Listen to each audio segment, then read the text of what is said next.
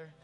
Amen. Thank you so much for your worship. Go ahead and be seated. If you have your Bibles, turn to Luke chapter 15. That's where we're going to hang out in our Bible study time. Reach into your bulletin and pull out the notes so that you can follow along today. If you have our Journey Church International app, you can fire that up. Everything on our screens will be in your handheld device. If you're streaming with us online live, thanks for hanging out with us on Facebook or wherever you may be today, being in church with us in Lee Summit from wherever you are. We're in a series called Family Stronger. We're in week 4 of learning how to battle brokenness.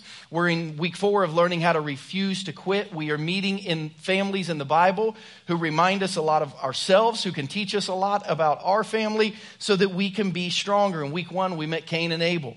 We saw their sin and brokenness, how it impacted their family, but we saw their mom and dad, Adam and Eve, who refused to quit. Last week, we met Samson and we met his parents and we learned why it's so important to be proactive and strong in spiritual leadership. This week, we meet a family that doesn't have a name, but it's one that you might know the best. We don't know the mom's name, the dad's name, the kids' names, the last name, but it's a family that you might know really, really well because it's the family of the prodigal son, which I want to introduce to you today as the family of the prodigal sons, because in this family today, we're going to learn a lesson about the things in life that divide family. We're going to learn about the things in life that divide friendships. We're going to learn about the things in life that divide marriages. And we're going to learn about the type of love that can bring all of those things together if you're living in kind of a season of division or tension in your family. We're going to learn all that from Luke chapter 15. But my prayer always is that you learn less about the family in the Bible than you do about the family in your house. I want you today to hear what God has to say about your family, not just this family. So before we begin, would you just bow your heads quickly and would you whisper this prayer from your heart to heaven? Would you ask God today to speak to you about your family and the things that might be dividing your family? Would you ask God to show you the type of love that would bring strength to your family? To show you how you can love that way. God, we know that every time the people of God study the Word of God, that the Spirit of God has the ability to sink some seeds deep into our hearts that lead to spiritual transformation. We pray that happens today as we see things that divide families and friendships, and as we see things that can bring those back together. Speak to us about our lives, our situations, and help our lives to look more like Jesus. We love you, and we ask these things in Jesus' name, and everyone said, amen. Luke 15, we're going to kind of read kind of all over this chapter today, so keep it open on your laps. But we're going to kind of journey through our lesson as we go through Luke 15. We're going to start with the first 3 verses. It says this: Now, the tax collectors and sinners were all gathering around to hear Jesus. But the Pharisees and the teachers of the law muttered, "This man welcomes sinners and eats with them." So Jesus told them a parable. If you have your pen, you might circle this word, parable. You say, what is a parable? A parable, for those of you who may be new to church, is an earthly story with a spiritual meaning. We just read that Jesus was hanging out with people who weren't spiritual. Jesus was hanging out with people who weren't religious. Maybe you're here today and you're not a spiritual person. Maybe you're here today and you're not a religious person. Maybe you're watching online and you're not really a church person, which is why you're watching online first. You would have loved Jesus, because Jesus wanted to make sure everyone understood his story. So often he would tell stories about earthly things that had spiritual meanings, because he knew if he just read the Bible, people wouldn't really understand all of it. So he taught biblical principles through earthly stories. In Luke chapter 15, he would tell 3 stories, actually, 3 parables. He'd tell a story about a shepherd who lost a sheep and who left 99 to go get the sheep, trying to explain how much God loves one person who doesn't know him. Maybe you're that one person today. He would tell a story about a woman who had a chain with 10 coins on it, and she lost 1 coin. In those days, you wouldn't get an engagement ring. You would get an engagement necklace. And if you had 10, it meant you were engaged. If you had 9, it meant you were not yet. So her identity would have been lost. And he talked about a woman who stopped everything to find a coin that would let the world know I'm connected to them. Jesus said that's kind of how God loves you. He'll stop everything to be connected to you and to let the world know he's connected to you. And then he told a story about a family that had 2 sons that we know as the prodigal sons, plural, I believe, so that as we met this family, we could understand how God loves us, but we can also learn a lot about how families kind of come apart through this story. In verse 11, he began the story about this family, and it says this: Jesus continued, there was a man who had 2 sons. Now I want to stop right there. Because as we meet these two sons today, we're going to learn about them and we're going to learn from them. Some of you have these sons in your family. Some of you are these sons. Some of you are a dad who has these sons. Some of you are daughters, but you are these sons. Some of you are married to one of these sons. You're going to meet people in a family that have some barriers in their life that keep you from being a strong family. See, these two sons represent today and show us the barriers that reside in people to having a strong family. And as we battle brokenness and as we try to refuse to quit, that's what we've been looking at this entire series, barriers to having a strong family. In the first week, we looked at how sin causes brokenness, and that's a huge barrier to a family. In the second week, we looked at how conflict, if not handled well, can be a huge barrier to having a strong family. Last week, we looked at how passive parenting, how not having proactive spiritual leadership can be a real barrier in your family. And today we see three more as we look at these two boys. We see barrier number one, selfishness. Selfishness is a barrier to having a strong family. Luke 15:11 said there was a father who had two sons. Meet the first one in verse 12. The younger one said to his father, "Father, give me my share of the estate." So he divided his property between them. If you have your pen again, you might circle the word property. I'm going to talk to you in a minute about that word. It's an interesting word. When you as a son asked your dad 2,000 years ago to give you your share of the inheritance, the dad did not cash in his 401k. The dad did not write you a check. The dad did not divide his balance sheet and give you some assets. 2,000 years ago, nobody in Israel would have had an accumulation of wealth. All of their money was in their land, and all of their land was ancestral. It had been passed down from great-grandpa, grandpa, dad to sons to grandchildren to great-grandchildren. You really weren't even supposed to buy and sell land in Israel. It was supposed to belong to families for generations. So when this son went to his dad and said, "Give me my share of the estate," he was asking his dad to sell off a piece of land that had been in their family forever so that he could have the money. He literally was telling his dad, "I want a divorce from the family. I don't care about the family. I don't care about any family I have ever had in my past. I don't care to be attached to this family at any time in my future. I just want the little piece of it that is mine. Dad, I need you for what you have, but not who you are. I really don't even want to be connected to you. Just give me what is mine." We see selfishness being a huge barrier to this family. And if you live in a family with someone who's extremely selfish, from the TV shows they watch to where they sit in the house to the habits that they have to where they like to eat out. If you have someone in your family who's extremely selfish, you know, at some point you just kind of let them have their way and you kind of give a little bit of your life away every time you're around them, which is an interesting way to put this because it said the dad divided his property between them, but there were lots of different words in the Greek language, which the New Testament was originally written in for property. This one is interesting because it's the word bios. We get the English word biology from it because the root of biology, the word bios, means life. It literally tells us that when the son said, "Dad, give me my share of the estate," it literally means that the dad had to tear his life apart to meet the selfishness of one family member. But the younger son was just getting started. We see selfishness as a barrier to having strong families, but barrier number two is sin. We've talked about this a lot in this series already, but I want you to see this son's journey because in verse 13, after he got his money, it says, "Not long after that, the younger son got together all he had. And he set off for a distant country and there squandered his wealth in wild living." You say, what kind of wild living? We won't go through all the details, but in verse 18, here's how he described his wild living. He described it as sin. After he got tired of it, after he ran out of money, after he realized it didn't bring him all the joy he wanted, in verse 18, he said, "I'm going to set out and I'm going to go back to my father. And I'm going to say to him, 'Father, I have sinned against heaven and against you.'" Now this is where their story becomes our story, or at least becomes a real story. Because all of us know somebody who lives in a family where selfishness and sin have literally ripped that family apart. You see, sin and selfishness in a family can literally tear the life of a family apart. I know families who have been torn apart by sin and selfishness. You know families that have been torn apart by sin and selfishness. Some of you right now are in a family that is being torn apart by sin and selfishness.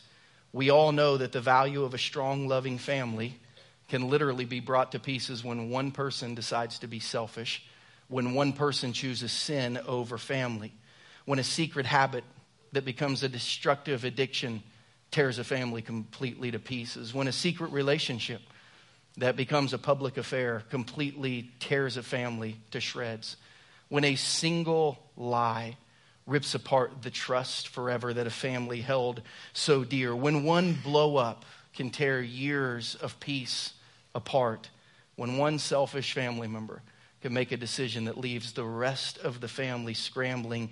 You know families like that. I know families like that. Some of us are in families like that. One dad's decision, one mom's decision, one teenager's decision has literally felt like it has ripped the family apart.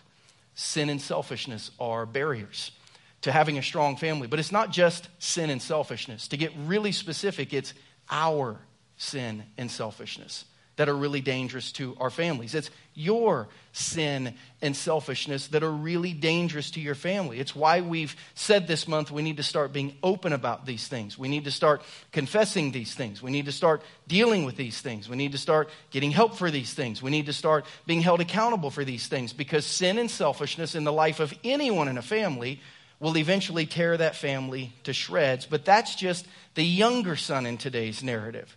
I also want to introduce you to the older son, because maybe you're not the younger son, but you are a barrier to your family because you're the older son. You see, prodigal son number 2 represents somebody who divides the family through barrier number 3, self-righteousness. See, selfishness will make it very difficult for your family to be strong.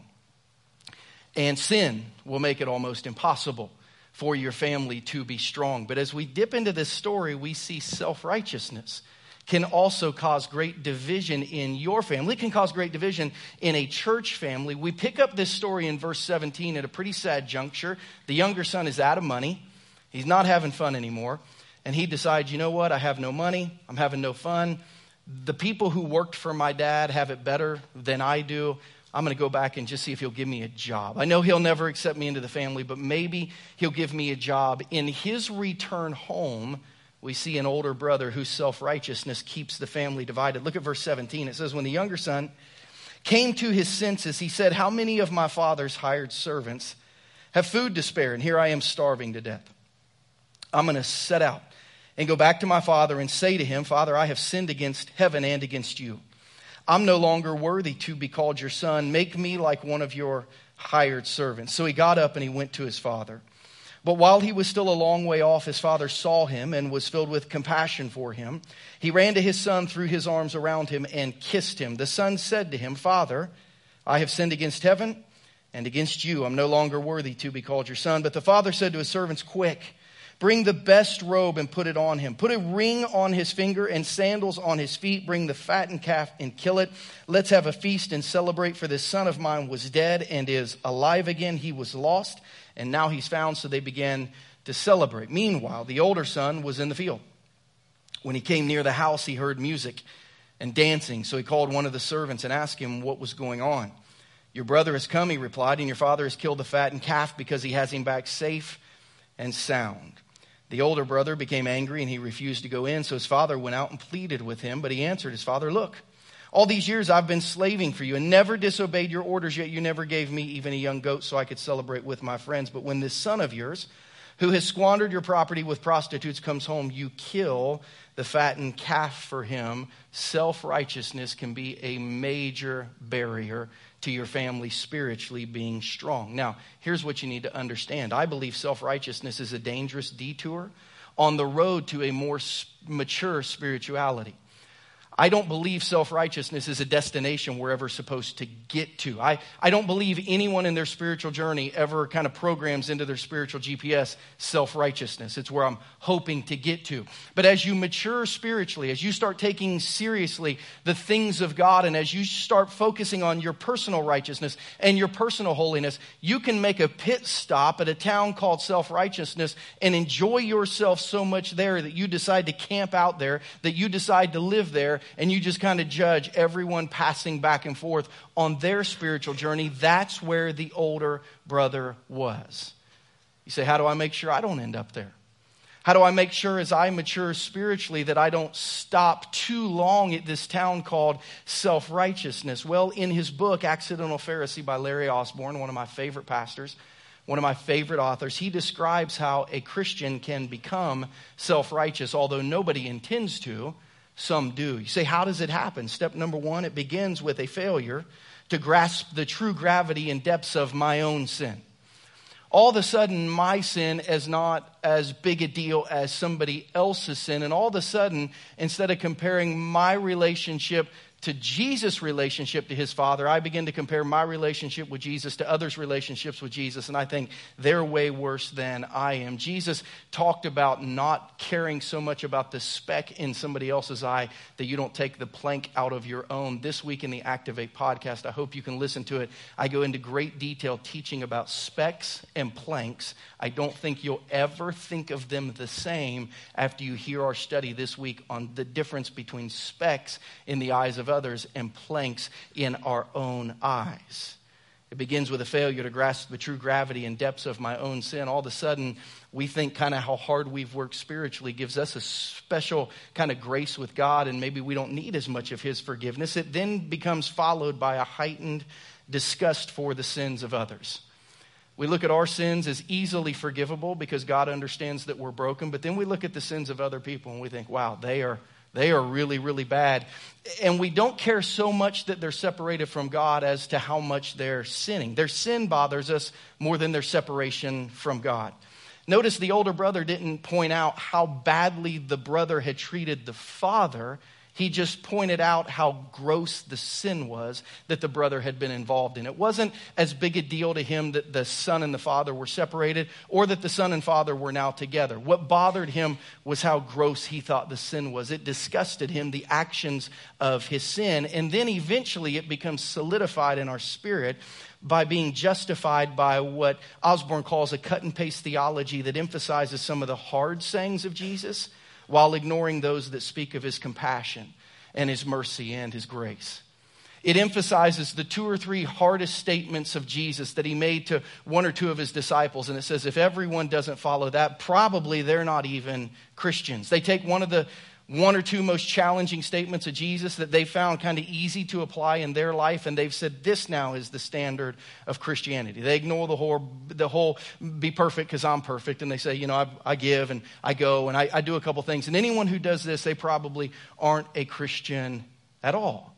Let me give you a real life example. Several years ago, I was speaking at a youth camp, and one of the pastors I was speaking with and I, after an evening session at youth camp, went to Subway real late at night. It was one of the only places open in this little town in North Georgia, past midnight, and we were sitting at Subway eating, and he had been doing an in-depth study on the parable of the sower. A sower went out to sow his seed, Matthew 13. Some fell on the path, some fell on the shallow soil, some fell among the thorns, and some fell on good soil where it produced a crop. And he wanted to have a discussion on which of these soils I thought were authentic Christianity. Which one of these people do you think really got saved, and which one do you think, were kind of false commitments and these people were never Christians? Christians for ages have had this discussion. Who in the parable of the soil is really a Christian? And he had come to this conclusion, and he wanted to sell me on it.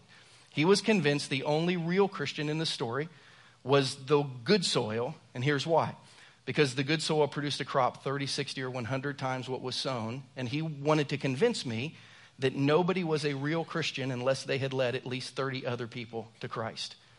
Because good soil produces a crop of at least 30, 60, or 100. So it was his belief that no one who hadn't led 30 people to Christ was a real Christian. That was his position. And he said, what do you think? And I said, how could you ever know that? So you're saying for me to say that I led someone to Christ, they would have to lead 30 people to Christ? Yes. But I said, wouldn't they all have to lead 30 people to Christ to prove that they were all Christians? Have you done the math? And he said, I'm not good at math. And I said, you're also not good at discipleship. That is not the purpose of that parable. The purpose of that parable is not for us to pick and choose who is a Christian and who is not. And I said, do you think the thief on the cross led 30 people to Christ before he died? Do you think he's in heaven? Well, he was an exception. I said, no, that's where self-righteousness just kind of writes our own Bible and our own standards, and it becomes very dangerous for other people. You say, how do I know if I have some self-righteousness in my life? Well, I've got a little list here. Your self-righteousness might be a barrier if, number one, you have a big Bible but a tiny heart. If you are someone that people knows all the answers, but you have very little love. If someone knows they have a Bible question that they can come to you, but if they have a sin to confess, they better not. Because you got a big Bible and you know all the answers, but you've got a really tiny heart, you may have the barrier of self-righteousness in your life. Number two, if you love the spiritually lost and hardcore sinners, but you can't stand the less than sold out Christian, you might struggle with self-righteousness. I know people who will go do prison ministry on death row with people they're trying to lead to Christ, but they won't talk to their son or daughter who's gotten a divorce because Christians should know better. And it's like, how can you love lost people so much, but just reject Christians who are struggling? Like, is that the real heart of Jesus? Your self-righteousness might be a barrier. Number three, if you want to keep anybody with less spiritual commitment than you out of your church. If you think, you know what, I wish our church was filled with more people like this. I can't tell you how many people in our church, this is a true story, unfortunately, talk to me about how many other people in our church don't raise their hands when they worship because they're convinced that means they don't love God. I hear that once a month at least. And I always want to say, what do you think about that? And I always say, I close my eyes. Like, I'm only looking at God when I worship. I'm not looking at anyone else. So maybe you should just focus on the Lord and let everybody worships differently. You know, for people who think, I wish our church was filled with people like me, guess what? The 5 years ago, you probably couldn't be a part of your church today if you're growing spiritually at all. Your self-righteousness might be a barrier. Number four, if you forgot that the entry exam into heaven is a blood test and not a Scantron. I meet people all the time that say, I don't know how someone can say they really love Jesus if they don't know all the answers. They don't know their doctrinal positions. They haven't memorized so many verses. You realize for the first 1,500 years of the church, no one had a Bible. There was no Awana. There was no Bible quizzing. Again, let's go to the thief on the cross. Who do you think would win a Bible quizzing tournament, you or him? It was his relationship with Jesus. And then finally, get ready, number five, your self-righteousness might be a barrier if you are thinking of somebody else while we review this list. See how that works? I had someone at the 8 a.m. service who said I had a name written next to the first four. And when you said that, I scratched them out as quickly as I could. See how self-righteousness works? It's so focused on others that it doesn't see in itself where it falls short of Jesus, where it is not Jesus, where we are not the standard. Jesus is the standard. And self-righteousness becomes a barrier like the older brother that says, either they're out of the family or I'm out of the family. But it can be extremely divisive. Both sin and self-righteousness can ultimately destroy a family. And it was destroying the family in Luke chapter 15. As a matter of fact, without the father's love, neither of the brothers would have ever been invited back into the family. Without the father's love, neither of the brothers would have been welcomed back in. They would have both been on the outside. But the good news of this story, the good news of this family is not the brothers. The brothers show us barriers. Sin and selfishness and self-righteousness, those are all barriers to our family being strong. But the father shows us building blocks of a strong family.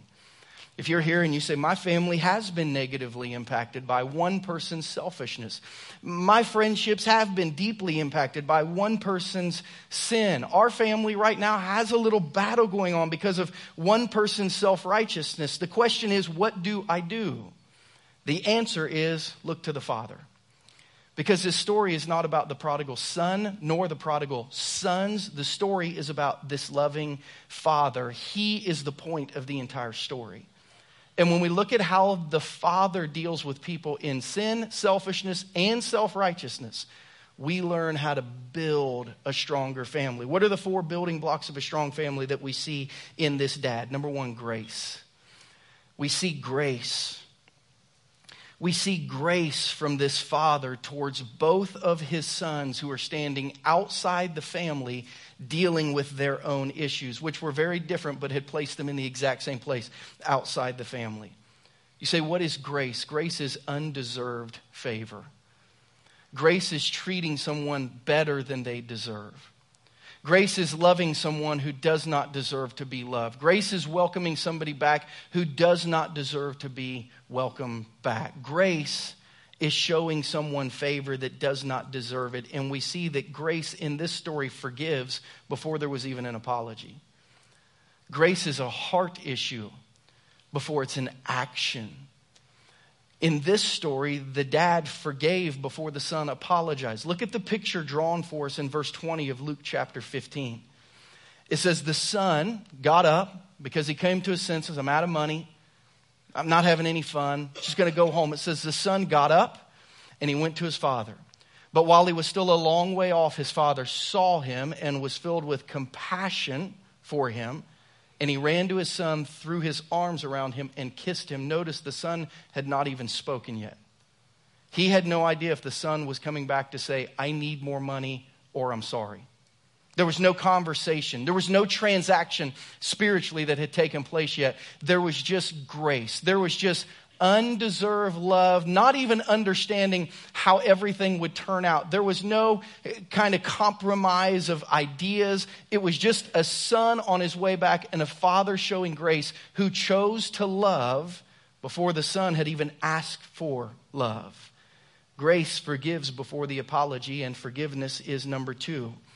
If you want to have a strong family, you have to learn to forgive. And we have to learn, again, as we look at this story, that forgiveness is a choice. Forgiveness is an action, how you treat somebody. And forgiveness may one day become an emotion too, but maybe not.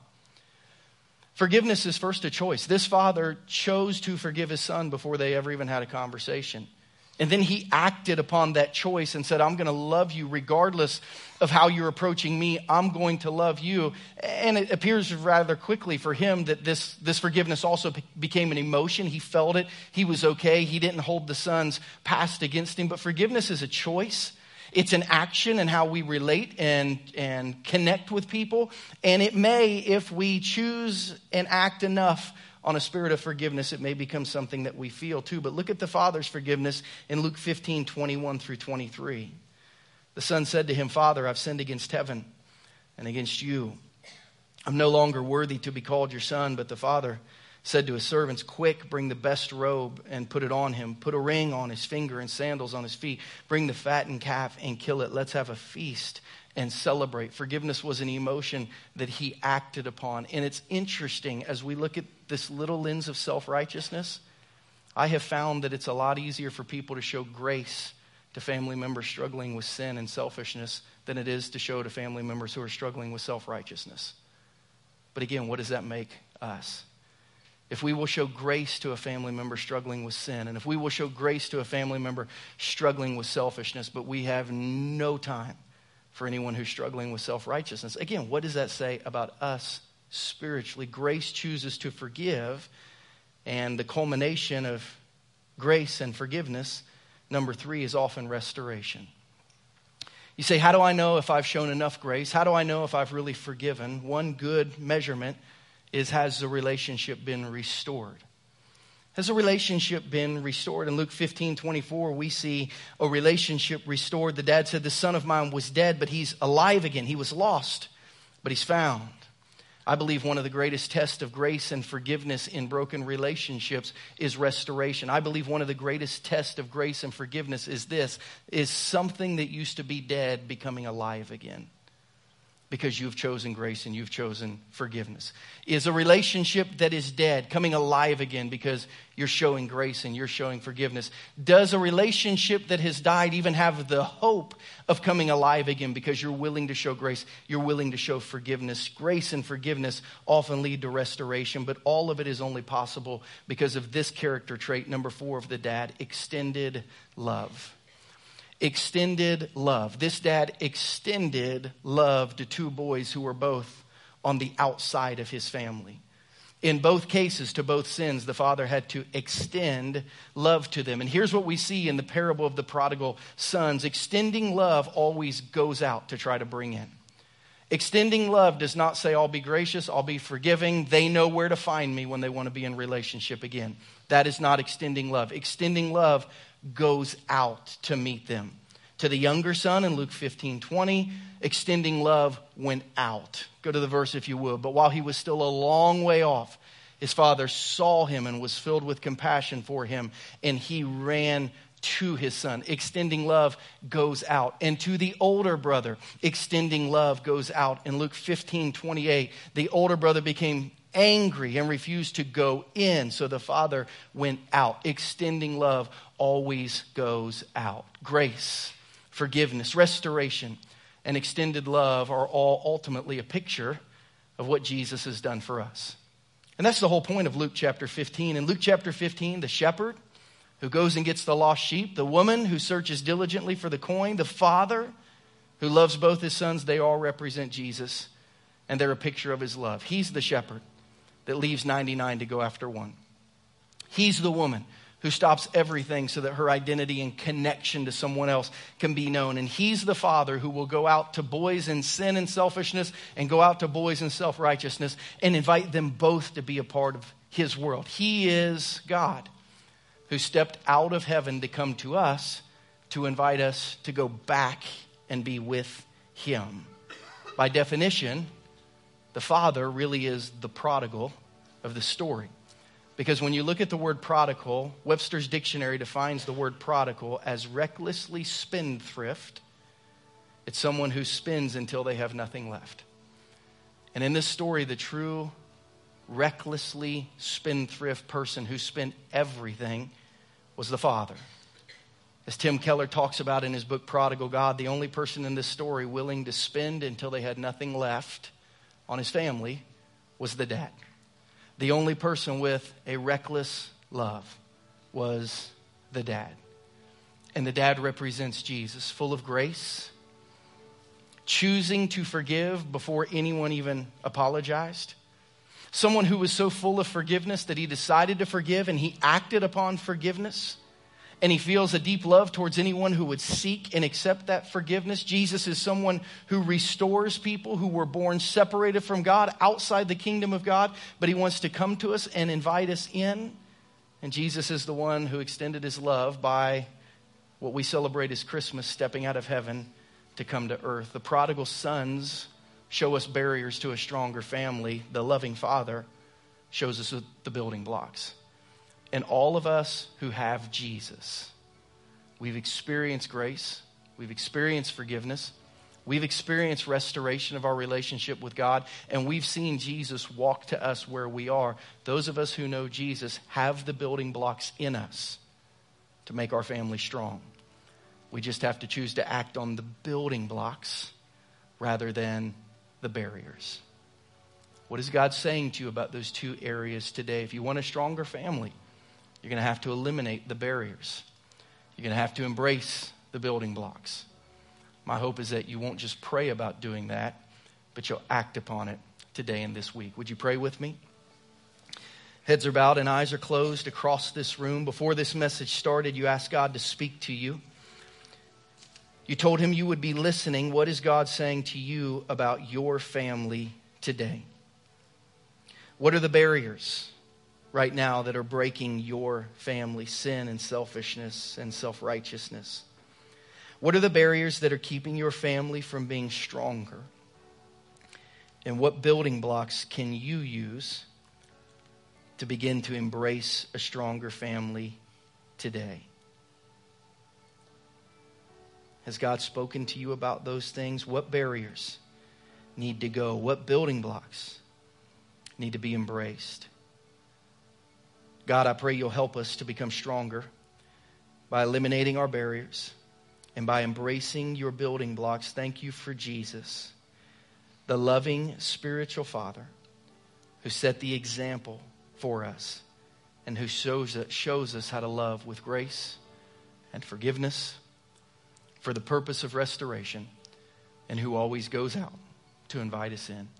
Help us to be more like him so our families might be strong. God, we love you. And we ask these things in Jesus' name today. And everyone said, amen.